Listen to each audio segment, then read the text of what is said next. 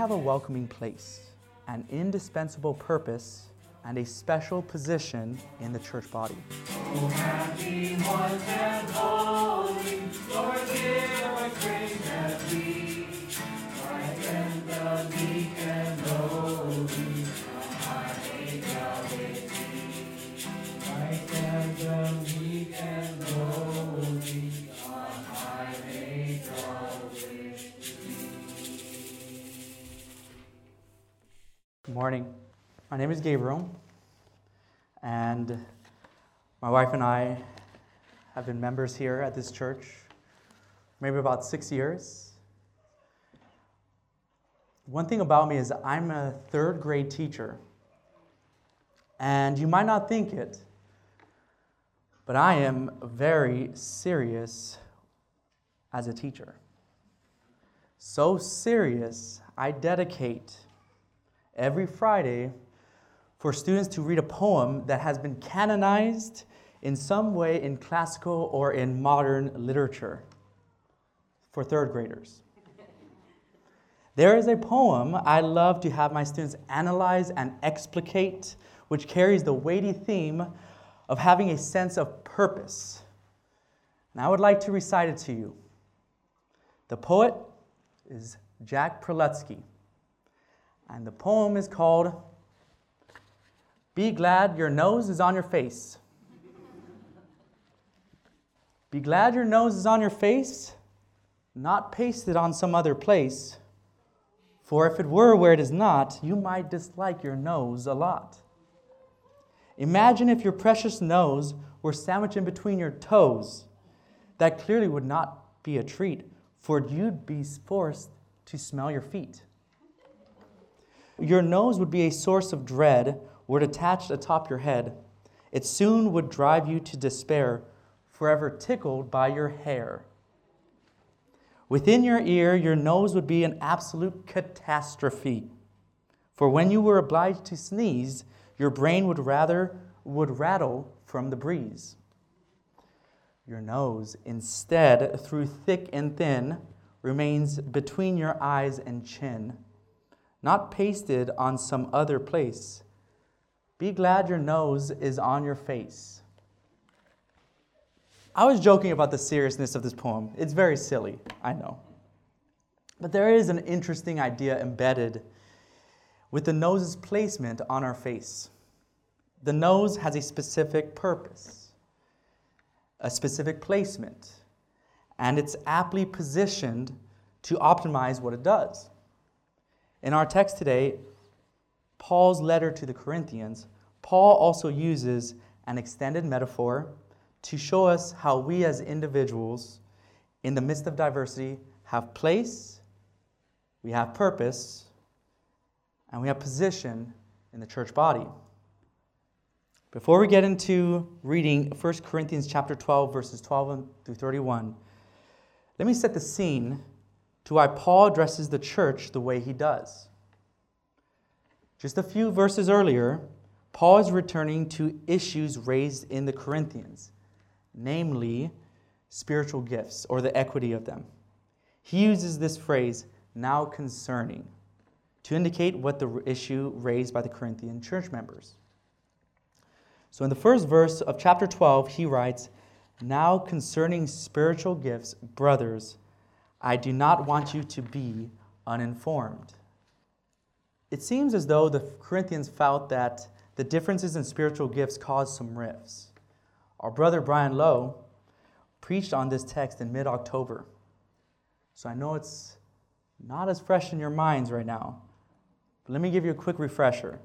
Brian's main point was that God gives us spiritual gifts to build up each other, and it's for His glory and for the common good. Brian highlighted that Corinthians seem to have a problem with others speaking in tongues, as well as other spiritual gifts, which caused division. In our verses today, Paul talks about the implications of having a congregation with different gifts, but still being unified. Let's read our text today. It's 1 Corinthians chapter 12, verses 12 to 31. For just as the body is one and has many members, and all the members of the body, though many, are one body, so it is with Christ. For in one Spirit we were all baptized into one body. Jews or Greeks, slaves or free, and all were made to drink of one Spirit. For the body does not consist of one member, but of many. If the foot should say, because I am not a hand, I do not belong to the body, that would not make it any less a part of the body. And if the ear should say, because I am not an eye, I do not belong to the body, that would not make it any less a part of the body. If the whole body were an eye, where would be the sense of hearing? If the whole body were an ear, where would be the sense of smell? But as it is, God arranged the members in the body, each one of them as He chose. If all were a single member, where would the body be? As it is, there are many parts, yet one body. The eye cannot say to the hand, I have no need of you, nor again head to the feet, I have no need of you. On the contrary, the parts of the body that seem to be weaker are indispensable. And on those parts of the body that we think less honorable, we bestow the greater honor, and our unpresentable parts are treated with greater modesty, which our more presentable parts do not require. But God has so composed the body, giving greater honor to the part that lacked it, that there may be no division in the body, but that the members may have the same care for one another. If one member suffers, all suffer together. If one member is honored, all rejoice together. Now, you are the body of Christ, and individually members of it. And God has appointed in the church first apostles, then second prophets, third teachers, then miracles, then gifts of healing, helping, administrating, and various kinds of tongues. Are all apostles? Are all prophets? Are all teachers?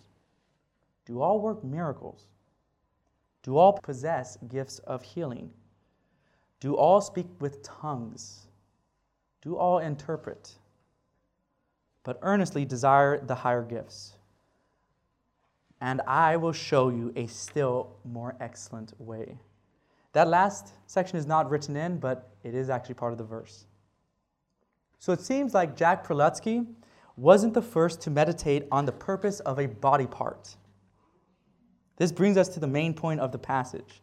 Before I say that, one of our brothers who moved back to the United States, Peter Ting, was a master at using alliteration to illustrate his point, and I think he would have been proud at my attempt at it. Hopefully the alliteration will be memorable to tattoo truth to our hearts. Here's the main point. We have a welcoming place, an indispensable purpose, and a special position in the church body. We have a welcoming place, an indispensable purpose, and a special position in the church body. We have a welcoming place, an indispensable purpose, and a special position in the church body.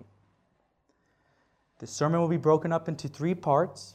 The first part is a welcoming place, embedded in verses 12 to 13. The second is an indispensable purpose, with verses 14 through 26. And lastly, a special position, with verses 27 through 31. Let's begin with a welcoming place. Having a welcoming place in church should be an obvious statement. But it feels like it's not always the case. Let's read verses 12 and 13 again, but this time, if you have a pencil or if you have a pen, I would like you to write a circle around the word one each time it is read. And then draw a rectangle around many each time that is read. So circle the word one, a rectangle around the word many. Are you ready? Okay.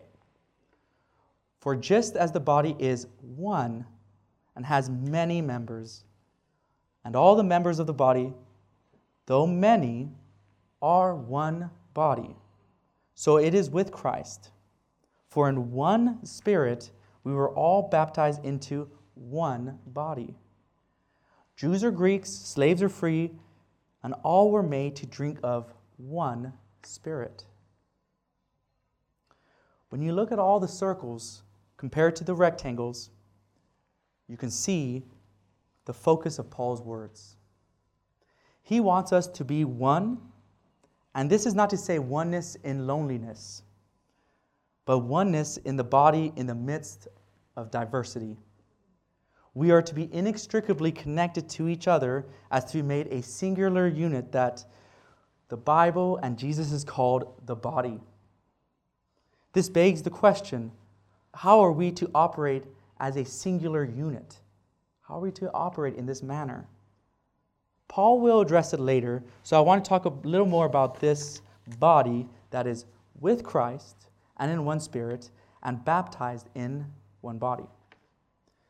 This passage is specifically talking about the members of the church body, and he introduces the idea that all were baptized into this body. Our church, WSBC, does practice membership. And if you are interested in learning more about that, what membership means, please come to the Membership Matters courses before the church services. The next Membership Matters course is next Sunday. It's about why join a church. And it starts at 8:50 a.m. And you get a chance to hear me drone on again. Membership in our church helps us not only keep each other accountable, but helps us be intentional about unity. The connectedness that we share in membership will come up again later in this sermon. A requirement for membership, as we actually read it in our covenant, in our Constitution, is a public declaration of faith in Christ that is manifested in baptism. Tonight, our church will be celebrating a baptism, and that is truly a beautiful thing. When we look at Paul's words, baptism is not only for the individual being forgiven and having a renewal of spirit, it is about the unity we share as a church body. With that being said, if you are a professing Christian who is not a member of a local church, we encourage you strongly to consider doing that. You can be sitting in this room with all of us and still not quite be a part of the oneness of our church body. If you are not a Christian, we do encourage you to talk with an elder or a member to know more about Jesus and the truth he brings. This is a welcoming place. We want all who believe in Christ to fellowship in one Spirit. Paul mentions many and clarifies that many with Jews or Greeks, slaves or free. Jews or Greeks implies that he is talking about nations and all are welcomed. Whenever Paul mentions Greeks, he is meaning non-Jews in general. When I used to go back to the United States before some of these restrictions, I would see something that was particularly annoying. Many of the churches in the U.S. had the United States flag prominently displayed. It may seem innocuous, but the U.S. flag signals patriotism and association between God and country. The way Paul writes this verse is that it doesn't matter where you're from, as long as you're baptized in the same Spirit, we all are. We are one body, and the U.S. flag seems to erode that feeling.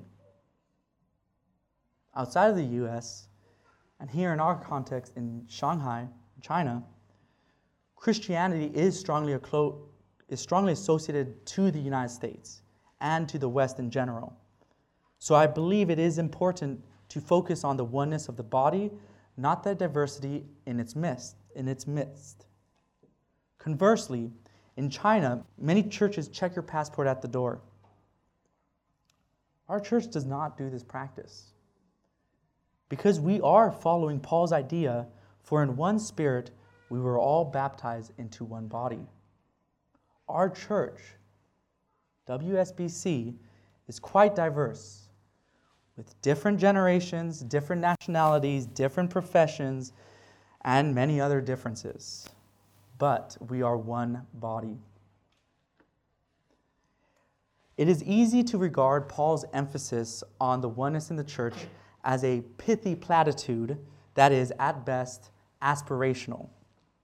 Yet Paul, as a legal scholar and a fine mind, fleshes his idea out in an extended metaphor about the body.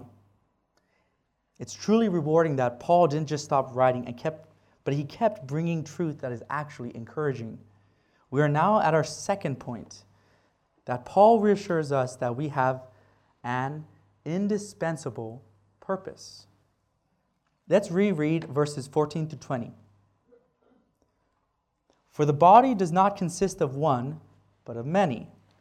If the foot should say, because I'm not a hand, I do not belong to the body, that would not make it any less a part of the body. And if the ear should say, because I am not an eye, I do not belong to the body, that would not make it any less a part of the body. If the whole body were an eye, where would be the sense of hearing? If the whole body were an ear, where would this be the sense of smell? But as it is, God arranged the members in the body, each one of them as he chose. If all were a single member, where would the body be? As it is, there are many parts, yet one body. When I was reading these verses, I think there are three pitfalls that Christians and others can fall into when we're reading this. Sometimes I stumble into the pitfall of comparing myself to others in our church body, and I believe I am not the only one. In the midst of our brothers and sisters, I can start feeling the first pitfall, feeling useless. As I take stock of some of my involvements, I get myself down with my lack of gifts. I played in the music team as a violist.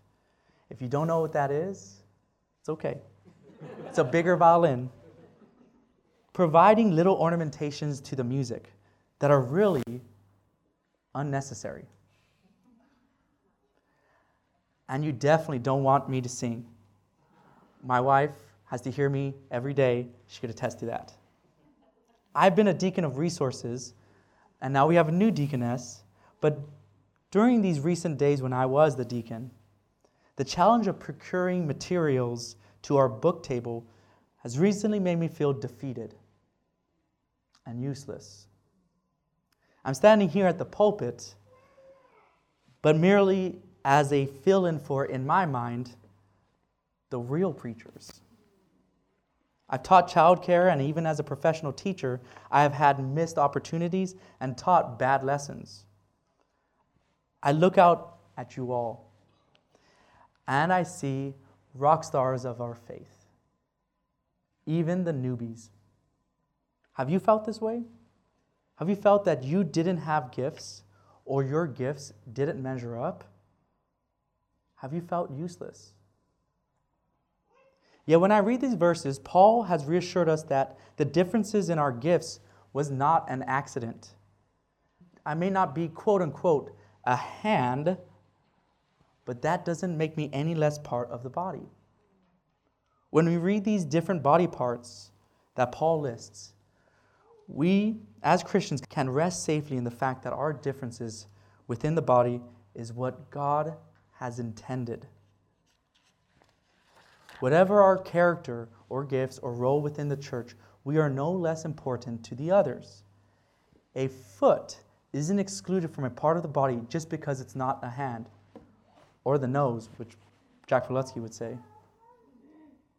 While I was listing some of my lack of gifts, you might have felt that there was a little bit of envy. Did you feel that? Well, you're wrong. There were lots of bits of envy. There are a lot of you that I am envious of your gifts. My wife with her great voice, but has to deal with my pitchy singing. I really envy all you singers that can maintain a stable pitch. Have you felt envious of another? I mean that true envy where it's distracting you from hearing God's word. Paul knows that uselessness and envy are emerging out of our sinful hearts. So this verse enables us to realize our mutual dependence on each other. As it mentions in verse 18, we need to trust God in the way He has arranged the parts. God's Spirit has given us these different gifts. And when we envy someone else's gift, it is actually us thinking that we know better than God. When Paul was speaking to the Corinthians, he was imploring that each Corinthian Christian needed to get on living as a part of the body that God has made them. This is directly applicable to our roles in the church. For those of you who are here that do not profess faith, I also believe that this verse is a way for you not to be not intimidated by what you perceive as unachievable character or immense talent in the individuals here. Within our faith, all have purpose and all are one in the body. There is another trap that could happen as it relates to the differences within the church body, embedded in verses 21 through 26. I'm going to read those aloud. The eye cannot say to the hand, I have no need of you, nor again the head to the feet, I have no need of you. On the contrary, the parts of the body that seem to be weaker are indispensable. And on those parts of the body that we think less honorable, we bestow the greater honor. And our unpresentable parts are treated with greater modesty, which our more presentable parts do not require. But God has so composed the body, giving greater honor to the part that lacked it, and that there may be no division in the body, but that the members may have the same care for one another. If one member suffers, all suffer together. If one member is honored, all rejoice together. The other trap that Paul introduces here is pride. Another member, the eye, cannot tell the hand, you're no use here. Paul challenges the Corinthian Christians to realize their mutual dependence on each other. Pride in their role means that they are ignoring the importance of the different and special roles of all the other church members. Like he said in verse 21, the body needs a head and feet, so the church needs all the other church members.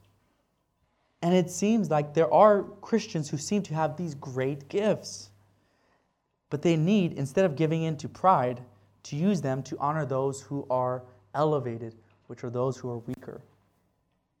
That's the essence of being one in the church, where others are being built up as individual contributors to the whole. That's Brian's main point in the sermon in October, where we use our gifts to build each other up. This brings us to Paul's direct address about the Corinthian problem of spiritual equity. His response brings us to my third point, that we have a special position in the church body. Let's read verses 27 through 31. But I have a favor to ask of you. Paul wrote a series of rhetorical questions that elicit the answer of no in verses 29 and 30. When I get to those questions, I will pause, and I would like you as the congregation to answer in a resounding no. Let's read. Now you are the body of Christ and individually members of it. And God has appointed in the church first apostles, second prophets, third teachers, then miracles, then gifts of healing, helping, administrating, and various kinds of tongues. Are all apostles? No. Are all prophets? No. Are all teachers? No. Do all work miracles? No. Do all possess gifts of healing? No. Do all speak with tongues? No. Do all interpret? No. Those are some of the quietest, resounding no's. But that's okay. It's still a no.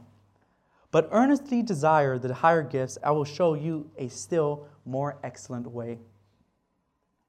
The initial problem that Paul was addressing with the Corinthian church was that they felt some of the spiritual gifts, namely speaking in tongues, made the church body unequal or even hierarchical. Paul still reiterates that we are the body of Christ and individual members of it. But then he turns his attention to the church. The church is usually referred to as the local body, the local church, like our church here. But this church is referring to the universal church. This is significant because it's one of the earliest examples for using the term universally. Paul then shows that it is not the people who choose their gifts, but God sets them. Then Paul gives us some special positions that are sort of ranked. The first three, apostles, prophets, teachers, are especially significant, but the order does not seem to matter as much as we get into those spiritual gifts that are ranked lower than those three. Paul notes, first, apostles. Those were the people originally chosen by Christ to be with him, commonly known as the 12 apostles. They are like the custodians of authentic gospel and witnesses of God. Prophets were second, and I'm personally not really sure exactly who they are, but I've read some commentaries and they suggest they were like local officials. Surprisingly, teachers are high on the list as well, because the Bible was not copied widely, so teachers had an especially important role in imparting truth to the hearers. After those three, Paul speaks of the spiritual gifts, not really the people who exercise them. It may be worthy to note that tongues was last on the list, even though the Corinthians seemed to highly value it. Paul speaking about gifts instead of people makes me think that he was showing that as individuals, we matter. And we may have different gifts, but we are all part of the whole body. We all have a special position in the church body. But central to our position is the wholeness of the body, the unifying force of God bringing together diverse members. The series of rhetorical questions I learned ended with a Greek article that's spelled M and then the E, and if you're learning pinyin, it's like the first tone, E. So I'm not sure how that's pronounced, but let's just say M, which according to commentators indicated that Paul wanted to use no. And that's why I ask you guys to recite it with a resounding no. I love Paul's argumentative style because he is hammering the idea that diversity is part of the church body by having a natural response to the questions. So no gift can be envied or despised because all differ.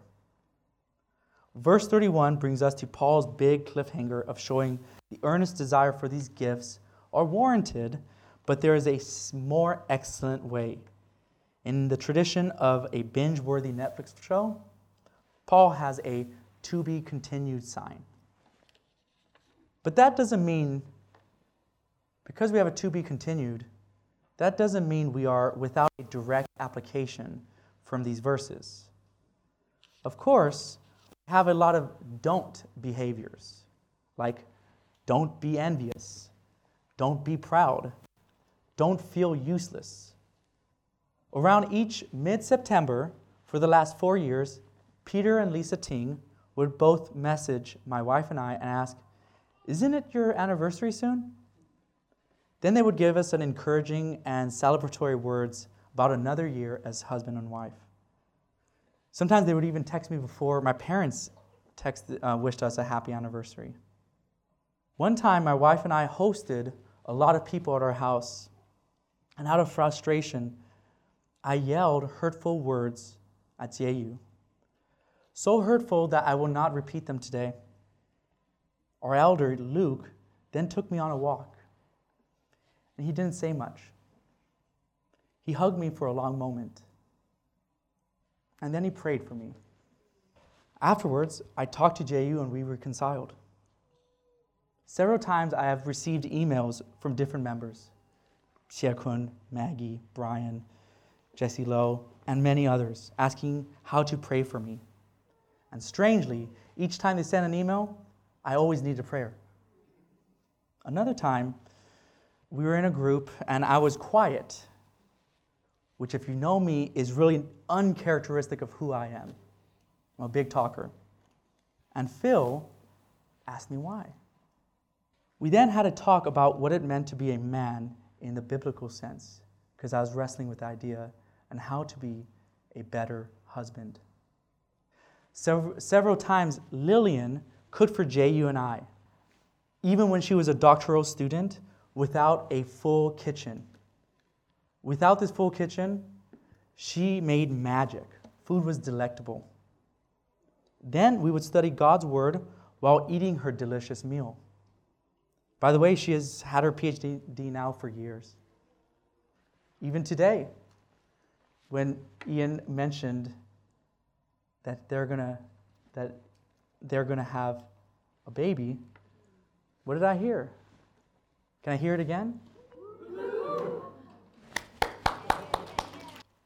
There are countless other moments from members of our church like these. And I know you all have your stories of your own. So I can ask again, what can we do? I believe we know the answer. But it's very difficult to do that just in the confines of 10 a.m. and 11:30 a.m. on a Sunday morning. Many of these moments happened at different places and at different times. But we are still part of the body. What is the real sign of a spirit-filled church? Rejoicing at each other's happiness, endeavoring with tenderness and sympathy to bear with each other's burdens and sorrows. Instead of thinking of our differences, we as a church body are, as Paul's instructions demand, a context of committed relationships. We as church members are bound to one body, sorrowing and rejoicing together. For those of you who are not members, I challenge you to take Paul's instructions seriously, because self-sufficiency and self-dependence are two of the most cleverly veiled pitfalls this world has to offer. We need fellowship. We don't need self-sufficiency. We need the body. We don't need self-dependence. And more importantly, we need salvation from Christ through the oneness of his church body. Remember, we have a welcoming place, an indispensable purpose, and a special position in the church body. Let's pray. Dear Heavenly Father, we thank you for the gift of the church body. We thank you for the many differences in our church congregation, that we can build each other up, and we ask your help in us doing that our words and our actions and our feelings can build each other up to strengthen the church here on earth. Lord, we thank you for the opportunity to praise you here. We ask continually that we can maintain this location and this place of worship. We love you, Lord. We pray this all in Jesus' name. Amen.